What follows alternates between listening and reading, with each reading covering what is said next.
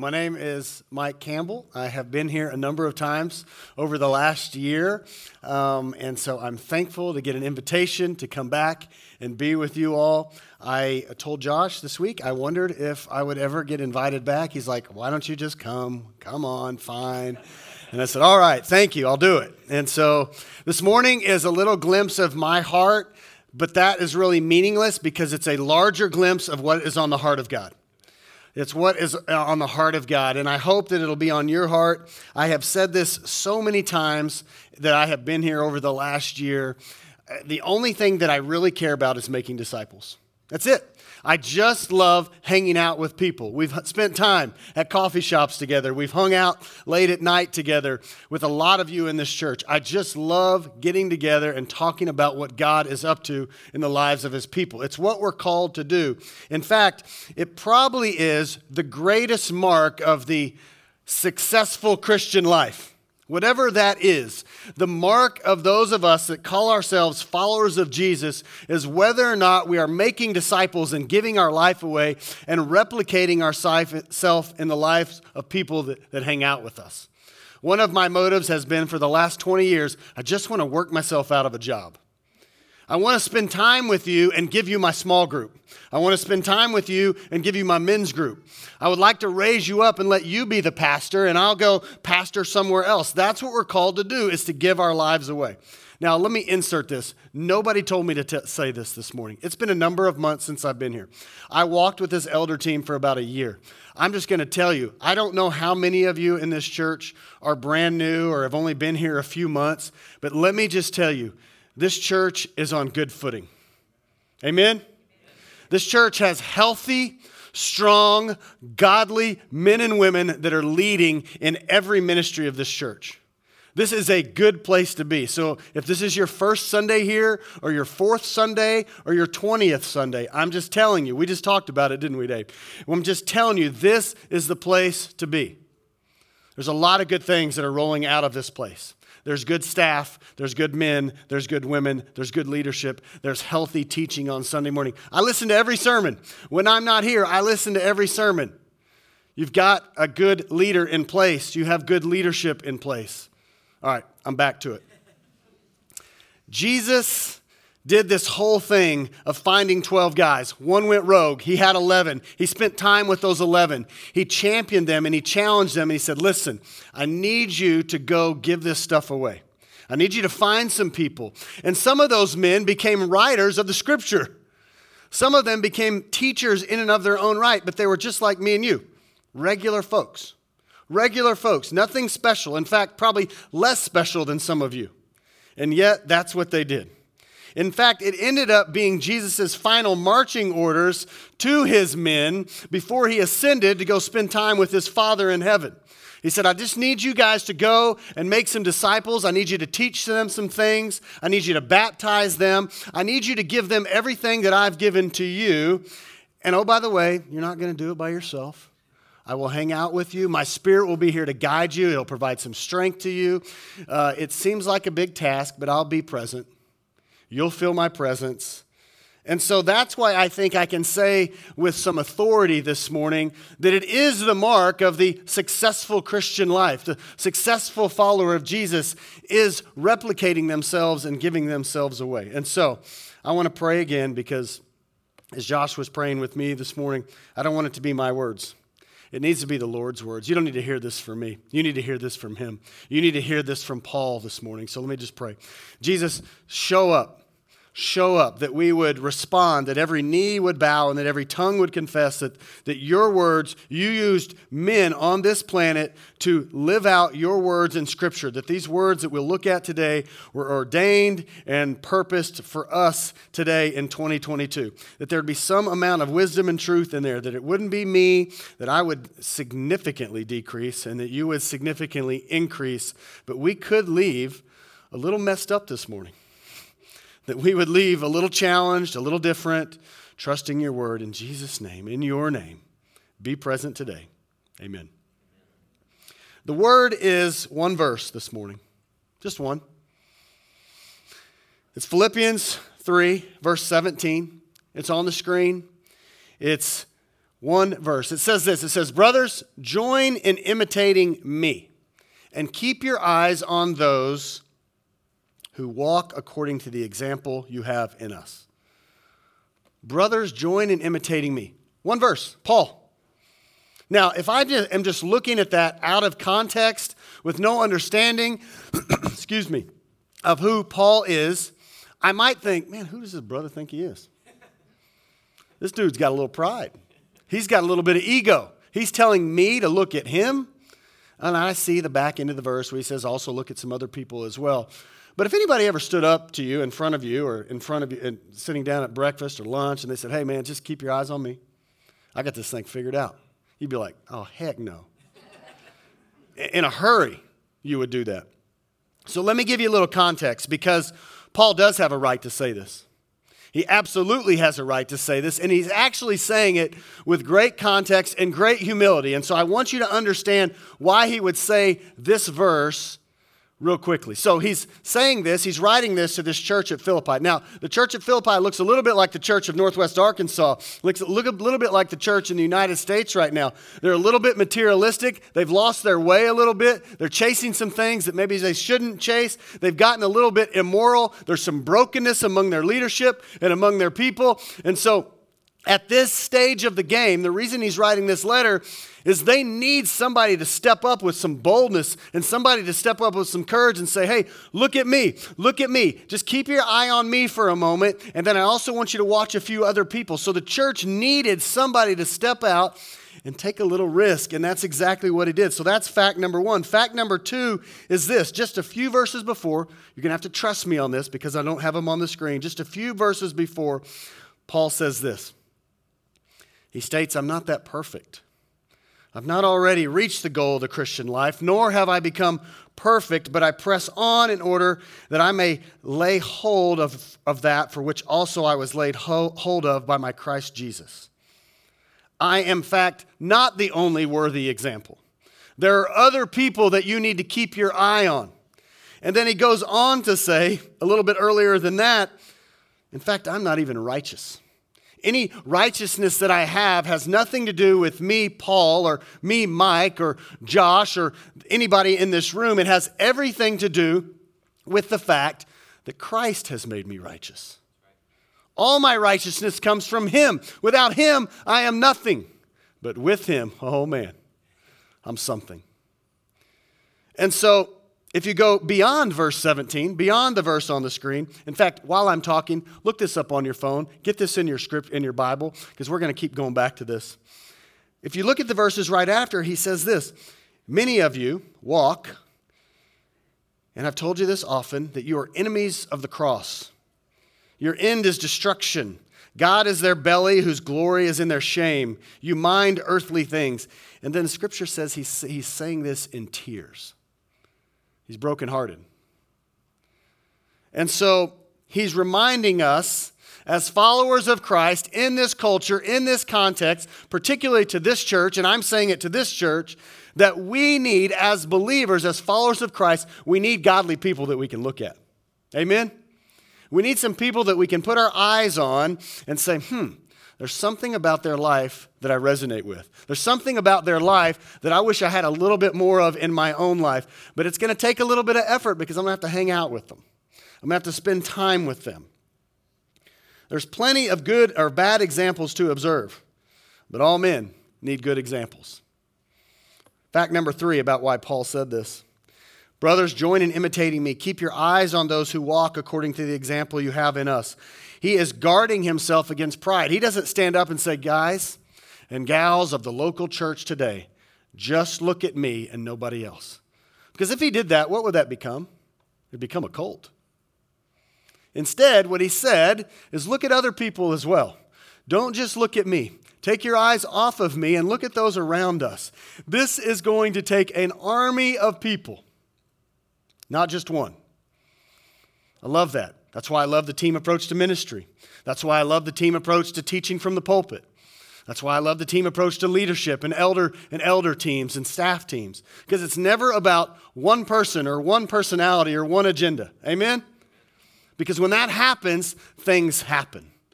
Because we just saw in Scripture, left to our own devices, we are unrighteous. And that's where we will default. I just taught a couple weeks ago on Sodom and Gomorrah. Someday I'll hopefully get an opportunity to share that story here. But we know that story. That story was full of wickedness. It was full of what happens when we create our own ways and our own agenda and our own rules and our own guidelines. There's three things I want to share with you today. It's this practical method for making disciples, and it's just three things. Number one, that there's a mandate in Scripture. There is a mandate in Scripture of a way that we are called to live. Number two, to remind you that you and I are the model. And that's a little bit frightening. But we are the model. And number three, that we should model the mandate. There is a mandate, we are the model, and that we should model the mandate. The mandate shows us that the responsibility of the disciple is to become a disciple maker. The model reminds us that we are an incarnational example of the process. And modeling the mandate means we take those two and we combine it and we put some application behind it and we live it out. Not complicated, but hard. The mandate is a challenge. The mandate to make disciples calls us up. I want you to look at these two words. I'm going to unpack them in a little bit. Tupos and paradigma, the mandate. Tupos and paradigma, the mandate, the Greek. But before I get into that, I just want you to visualize those words. There's something happening in that verse. You've got it on your phone or in your Bible. There's two things happening. The first thing is this. Paul has to show it, and then he has to say it. And the Philippian leaders who are reading this, they have to see it, and they have to submit to it. And so the verse says this, what? Join in imitating me. What else does the verse say? It says, keep your eyes on those who walk. Those are present tense use of verbs, not past tense. There's present tense. You've got to keep your eyes on me. You've got to join in imitating me right now as you walk. As a follower of Jesus today in Bentonville, Arkansas, we cannot keep our eyes on something else. We are told in Scripture to join in watching and walking and imitating and keeping our eyes present and focused right now, not past tense. This is not a 2,000-year-old command or mandate. This is a current 2022 mandate. Paul is boldly urging us to follow. Here's what I want you to hear. That means the following, here's the mandate. That means that the following of right examples should be the continuous and consistent activity of every one of us as followers of Jesus. I'm going to say it again. That the following of right examples should be the consistent and the continuous activity for all of us in this room. The mandate for all of us, I'm going to say it one more time, is that we would have our eyes open, that we would be walking in, that we would be imitating, that we would be looking for those around us that have a little something different, that have something that we want a part of, that have something that we are curious enough about that we say, hey, can I take you to Onyx and grab coffee? I've got a couple questions. Hey, do you think we could grab some lunch or something? Maybe we could hit up Fruitalicious and we could just hang out and get a boba and I got like 3 questions I need to ask you. I went out with this dude last week and where were we? We were at First Watch and he just said, hey man, I got one question. I said, okay, what is it? He goes, I'm getting ready to be a new dad in November. Give me one piece of wisdom to be a new dad. What do I need to do to make sure that I don't screw up on this thing? And I gave him like 5. He probably didn't want 5. He only wanted 1, but I couldn't stop talking. But he saw something in this older guy who has 4 kids and said, man, there's something there. I want to ask this guy a question because I'm getting ready to have my first in November. The right example should be the consistent and continuous activity of every one of us. We should be looking. We should be looking. As a follower of Jesus, as a believer, as a Christian, whatever you choose to call yourself, in this very moment, you are following somebody's example.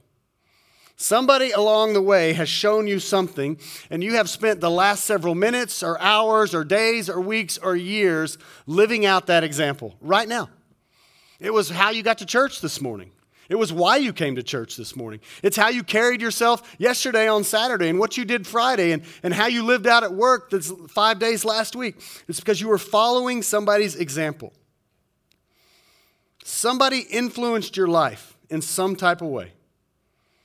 We are called, the mandate, to give positive and selective attention to those who set the right example for us. That's what we're called to do. To keep our eyes open, to look around. To keep our eyes on those who walk according to the example that you have in us. That's what our scripture says this morning. The word in there, to keep or to mark, is this word skopos. The word skopos means to scope out, to look, to search. We've all used that term. Hey, I'm going to go scope this out. What does that mean? It means to keep there's something there that has drawn us in that we're intrigued about. And so we're called to scope out one another's life, to skopos each other in the Greek. You keep moving through that, and you see that there's this other word that finds itself in the text, and that word is the tupos. And the tupos means a type or to mark or a certain impression. And that's what's happening in this scripture. The word type is this special word, and it means to strike.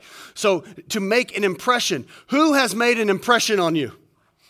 Who has been your tupos? Who has been your paradigma, your example? That's the mandate, to find them, to lean into them.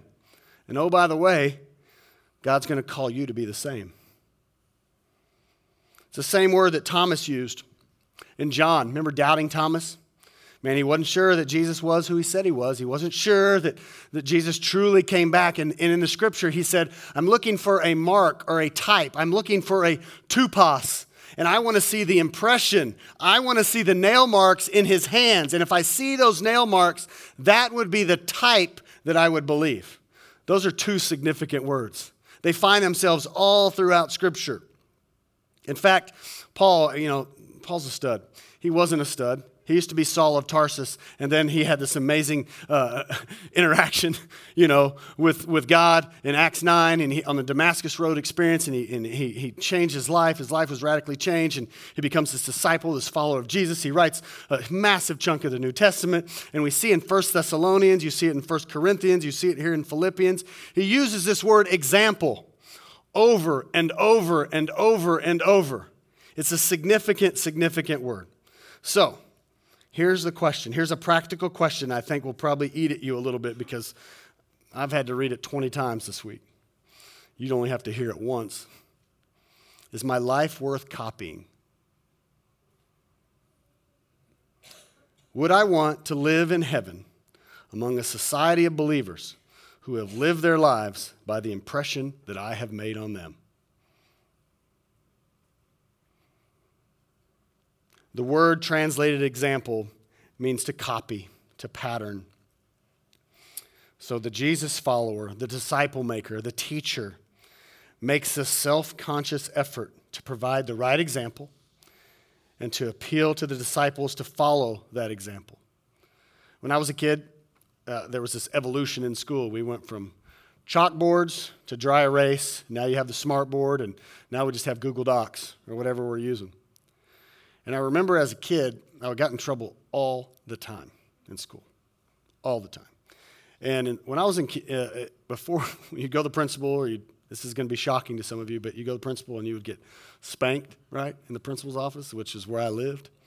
But then when that didn't work, they said, we just need you to stay in at lunch and just write sentences. Does anybody know what I'm talking about? And the sentence would be, for me, I will not make people laugh in class. Write that 1,000 times. And so you go to the chalkboard or the dry erase board and you would just write that sentence 1,000 times. Or you'd write on a piece of paper and you turn it in. We became really good at manuscripting and copying. And that's what I'm talking about.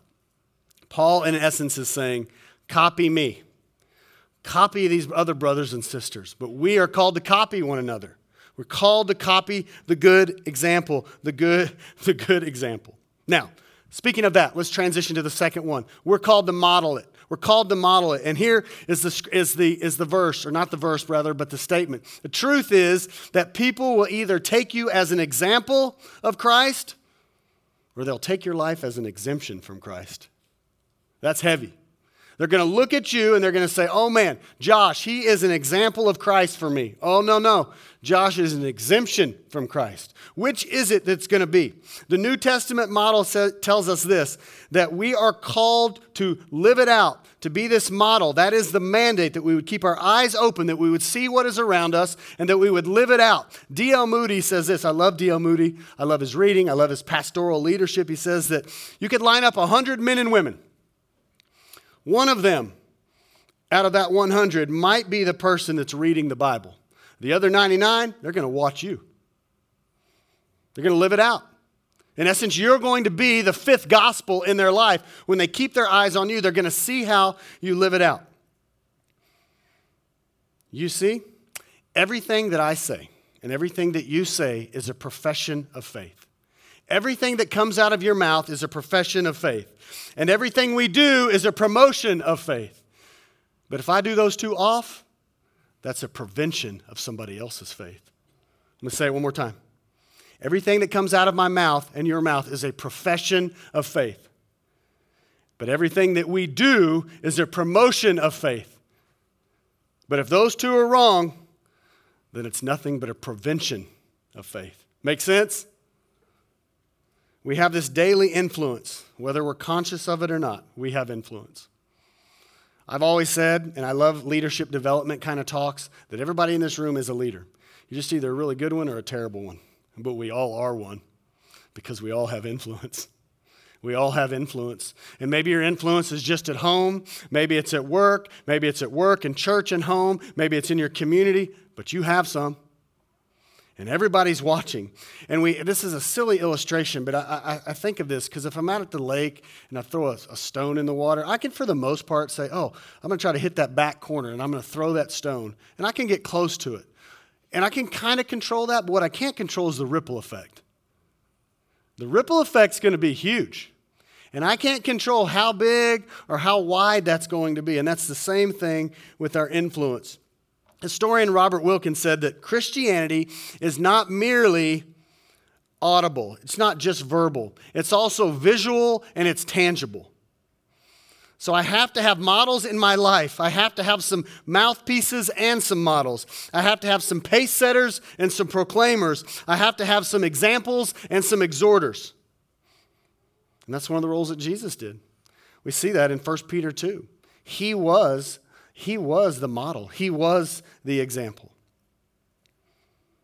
The key for all of us in this model as disciple makers is this, that a disciple has a regular relationship with their disciple maker, their teacher.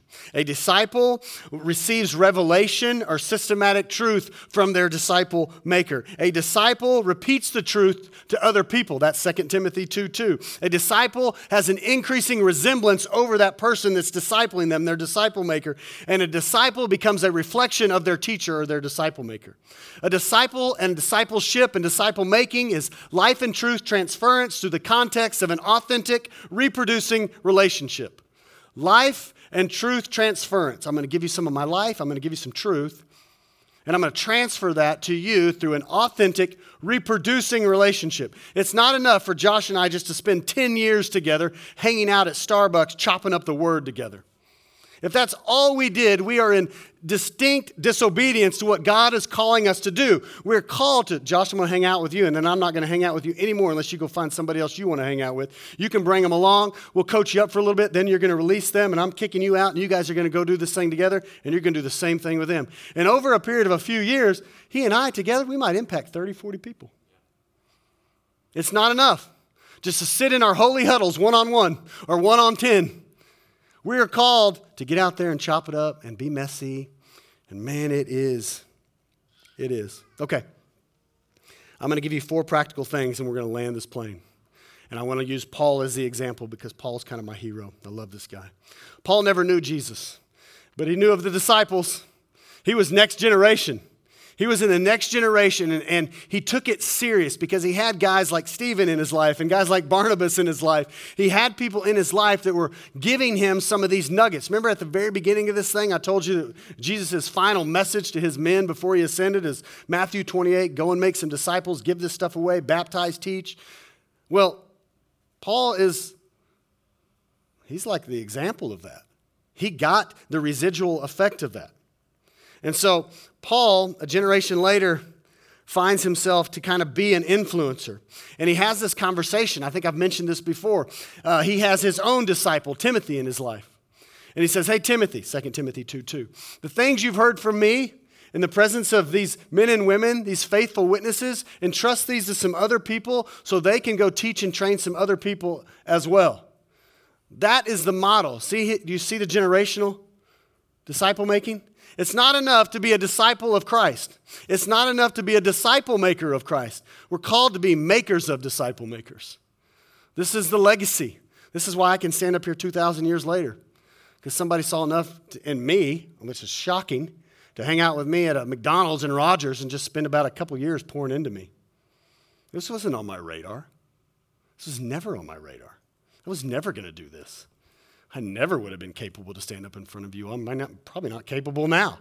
But God in his goodness and his grace just said, oh, well, we're going to hang out at McDonald's and you're going to spend some time in a experiencing God study and we'll see if it wrecks your life. And guess what? It did. Okay. Paul, what did he do? He had this really healthy dissatisfaction with where he was. He had a healthy dissatisfaction. See, before Paul, when he was Saul, he was really dissatisfied with Christian life, wasn't he? Man, he hated Christians. He was a martyr. He stoned them. He murdered them. He loved to put them in jail. He was the antagonist. He was the one. In fact, Acts 9, if you ever read that story, I love that because Ananias is like, no, I don't want that guy in my house. That guy has a reputation. He did have a reputation. And that reputation was, if you were a follower of Christ, if you followed the way, as Scripture calls it, then he was going to come at you. But once he became a follower of Christ, once he had that experience, that dissatisfaction became this healthy dissatisfaction with where he was spiritually. He wanted to grow. It's crucial, though, for all of us, right? Because contentment is in there. It's crucial for all of us that we would have this balance. That we would have this balance, that we wouldn't walk around so zealous that we push people away, that we wouldn't be so dissatisfied with where we're at that we're beating ourselves up and letting the enemy have a field day with us. So there's this balance. And what I love about this is in Paul's life, he had this creative tension. And that creative tension was this balance between being positionally perfect in Christ, but also wanting to grow and progress in his faith. And every time you read one of his letters to the early church, you can see that in his writing. He was always pushing but staying humble. Pushing but staying humble, which is a great model for us as we invite people into our lives. That we would push but stay humble.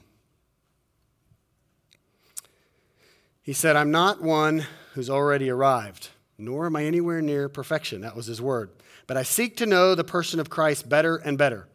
And I want to grasp his purpose within me, for me, so I can have a more complete grip on each day. Those are the words of Paul. He understood his position. Man, he was striving. And so as a Jesus follower, this may have been in like all of my notes, maybe my favorite little statement in here today. That as a Jesus follower, remember that wherever you find yourself today, wherever you are when you walked in here today, it's not where you could be. And then the margin of difference between where you are and where you could be, what's in the middle, that is the healthy dissatisfaction. That is the spiritual growth. That is the spiritual maturity. That is what we want to move towards. And I like that because that creates a little pressure. And it creates a little, what I would call in my own life, a little spiritual discontentment. A little holy sandpaper. It's a little bit of a spiritual rub on my life that's always kind of pushing me forward and keeping me motivated, because left to my own, I saw the words of Paul, I'm unrighteous, I'm apathetic, I'm sinful, and I need that reminder. So Paul had this level of healthy dissatisfaction. Number 2, he had amazing heartfelt devotion. He was devoted. We are called to be devoted.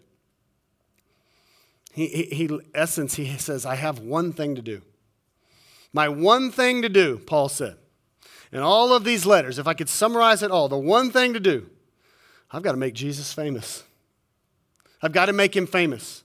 He's so concentrated, he's so focused, he's so purpose-driven that this vision and focus and concentration are all he can think about. He was a specialist. He was a specialist, and so should we be. His focus was not on a dozen things. He stayed laser beam focused. His vocation was Christ. His purpose was to make him famous. That's it. And we can do that regardless of where your W-2 comes from. You don't have to stand in a church to do that. You don't have to be an elder. You don't have to be a volunteer leading a small group at all. Most of these men that follow Jesus, if not all of these men, their vocation was tax collector, fisherman, oddball. That's who they were, which is kind of why I'm glad I fit in that group, because all that stuff is me, except I don't really fish. I don't have the patience to fish. He was a specialist. Let me give you a silly illustration. I think maybe growing up in my life, I went to one circus, and I don't think we do circuses anymore, but we've been to some zoos. I'm sure you've been to a zoo. And the whole idea of a lion tamer, you've all seen a lion tamer, at least on TV or somewhere. Lion tamer gets in there, and all of a sudden he's got this huge beast, and he usually will have like a whip or something in this hand, and he'll have, and you see the image right now. He's got what in this hand? A stool, right? It's like a 3-legged or 4-legged stool. And something happens where this huge animal kind of settles down, and it actually works. And the reason that is because the psyche of a lion, this is true, y'all, gets distracted when there's multiple focus points. They can't focus on 4 or 5 focal points. They're really good when it's one-on-one, like if they see you, you're done for. But if you can be up there with multiple things going on in your hand, that the lion actually, its energies get neutralized, and it gets neutralized and almost paralyzed in such a way that it appears, quote-unquote, tame. That's a true fact. So, how is Satan referred to in Scripture? Like a roaring lion, right? 1 Peter 5:8. He's prowling. He's waiting. He's going to devour me. We've all seen those videos, on Discovery. That one that gets away from the herd, the little sheep, he's done for. So there's this metaphor. We stay in the herd. But back to my illustration. So Satan is viewed as that prowling lion. And so as Christians, we could actually neutralize Satan if we focused on multiple or on several things and did them really, really well, because he couldn't come at us. That's why we see Jesus in Scripture as this amazing, in Acts, as this great strategist. I need you to go to Jerusalem, Judea, Samaria, the ends of the earth. I need you to be uber focused. I need you to make disciples. That's all I want you to do. But what ends up happening is we get introverted in our little Christian selves, and we hang out in our churches, and we take our eyes off the prize. And so what does the enemy do? He comes in with a whip in this hand and that stool, and there's all these focal points, and we get distracted, and he has a field day, and he devours us. But it's supposed to be the other way around. We're supposed to be the ones that are taming him, but we get so distracted. One thing, make disciples, give your life away. That's the mandate. That's the model the mandate. There's this great power in concentration. We might see some sunshine today. We needed this rain yesterday, but we might see some sunshine today. And we love sun because it brings warmth, it brings growth. But all of us can remember this. If you held a magnifying glass under the sun, we've all did this in science or something, a little experiment. The rays of that sun, when focused and concentrated, they really heat up what's below that magnifying glass, don't they? It can burn a hole in it. And that's what happens when we are laser beam, sunbeam focused on making disciples. You can be a part of a church that makes a massive impact. If your goal is producing leaders, building people, making disciples, rescuing the saints, redeeming lost people, this church is a home for broken people. But it's not a home to stay broke. It's not a place to stay broken. Third one, 2 more. Heavenly direction. Healthy dissatisfaction, heartfelt devotion, and heavenly direction. Paul says, brothers, I do not consider that I have made it my own, but one thing I do, I forget what lies behind me, and I'm going to strain forward to what lies ahead. I'm not going to live in the past. My sins need to be forgiven, my sorrows need to be forgotten, and my victories, they need to be forsaken. I'm not going to dwell on all my medals and accolades. I'm not going to dwell on all my brokenness and my past and my sin. Man, if Moses did that, if David did that, if Paul did that, we wouldn't be doing this. We do not dwell. We focus on what's ahead. So, I'm telling you, y'all don't know all of my story. You know some of it. Some of you know a lot of it. But if I focused on what was 20 years ago, man, I wouldn't even have a job. I wouldn't even be here today. I for sure wouldn't be standing in front of you today. We're called to forget, to move on. To be a disciple maker means this, that we look past our past. We're going to leave here in about 20 minutes, 15 or 20 minutes. Some of you will drive, some of you will be a passenger. Those of you that are driving, will you leave by looking through the windshield or will you leave by looking through the rearview mirror? You might look in the rearview mirror for a moment, right? So you don't bump into somebody. You might look at your backup camera so you don't back into somebody. But on your way home, you're not driving in reverse. You're looking through what's in front of you so you know where you're headed. I'll occasionally take a glimpse in the rearview mirror to make sure I don't bump into somebody. But it is not what's going to provide me direction.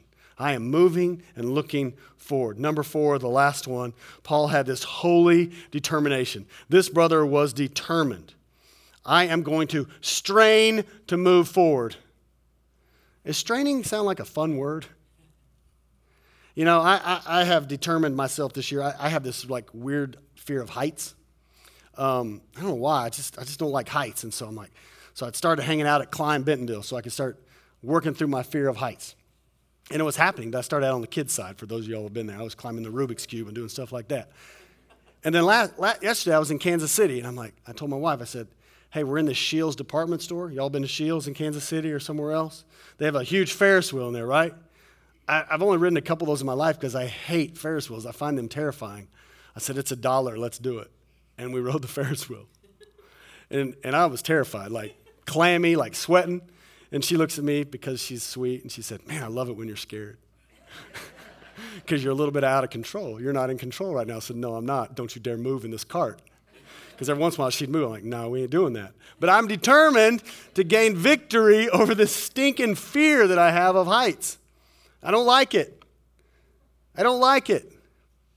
I remember a few years ago I ran the New York City Marathon, and in mile 2 I broke my toe. In mile 2, kicking the curb. I'm like, doggone, I've got 24 more miles to go, and I spent a lot of money to get here. I am determined to finish this race, even though it's going to be terrible. I'm going to hobble for the next 24 miles. But I was determined. Paul was determined. One of the great tragedies of the Christian life, of our life as believers, that we never win any significant victories. We never get any significant hope over the enemy. We never capture any enemy territory. We never destroy any strongholds of the enemy. We never see any real victories because we just get lazy and we just get tired. And Paul was determined to see victory. The words used in this text and all throughout the New Testament, they are not casual, relaxed, easygoing words. They are words that motivate and inspire. And there's a lot of athletic illustrations in a lot of Paul's writings because we're just determined to push and to fight. And so I just want to say this. In this whole idea of disciple making and disciple modeling, there is a mandate. The mandate is for us to keep our eyes out there, looking at one another. The model is that we would live it out.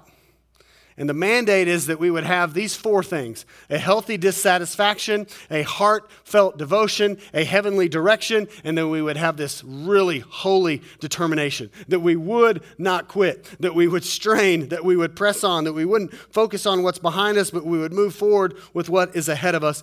And as followers of Jesus, as Christians, as believers, as followers of Isa al-Masih, Jesus the Messiah, we are square one in the middle of this thing.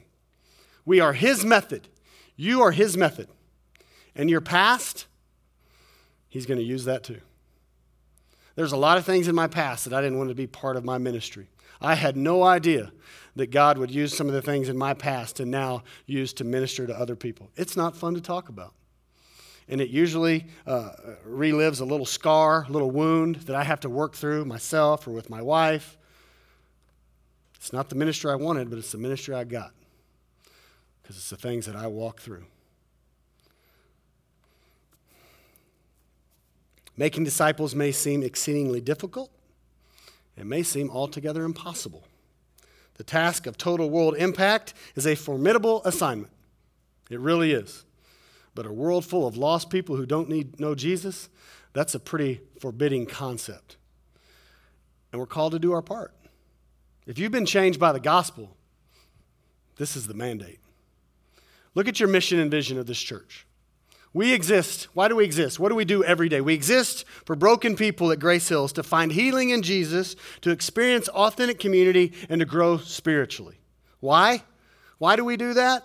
So people will know Jesus, discover who he created them to be, and live out their God-given purpose. But if we stayed in our brokenness, if we stayed seeking healing, if we didn't experience authentic community, we would not be the type of church that we need to be.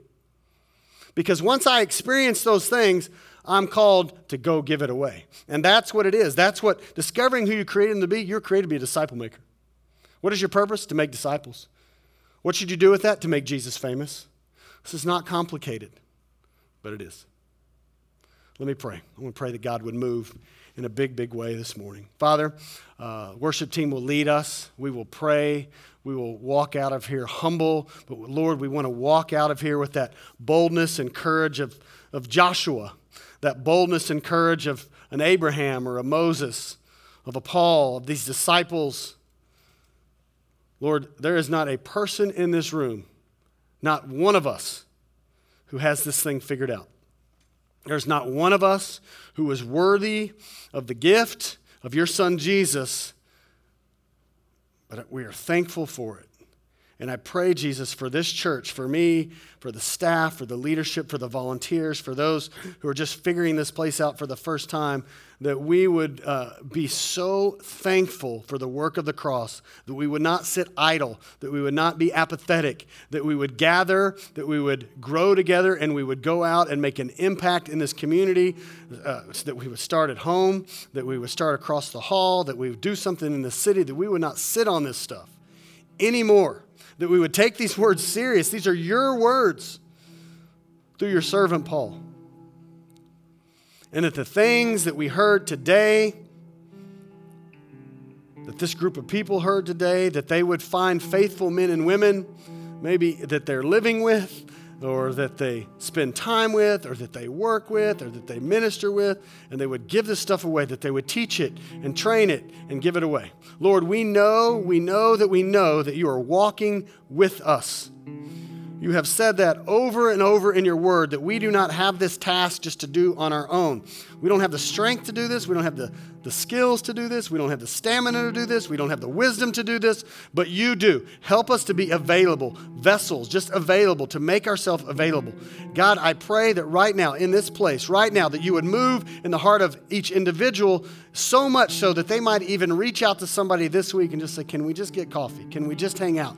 That right now you're moving in somebody's heart, that there's somebody in this room that they've noticed, that they admire, that they see something in, that they just want to ask a question. Tell me why it is that I see you love your kids that way. Tell me why it is that you seem to have this amazing gift of mercy and grace. I don't have that. Help me with that. You seem to be really bold in certain situations, and I just don't have that. Tell me how do I get disciplined enough to spend 10 minutes a day in the Word? Coach me up a little bit. Give me something. May we be a church of learners. That's what it means to be a disciple, to be a learner. That none of us would be so arrogant and so egotistical to think that we have it figured out. But yet we would have the boldness and the courage to share when asked. Father, we ask this. We ask that you would move this morning, to move in the hearts of all of us. Thank you for this morning. Thank you for this place that we could gather. I pray, God, for this church to be on mission for the purpose of achieving that vision, and that you would be made famous, and only you. Amen.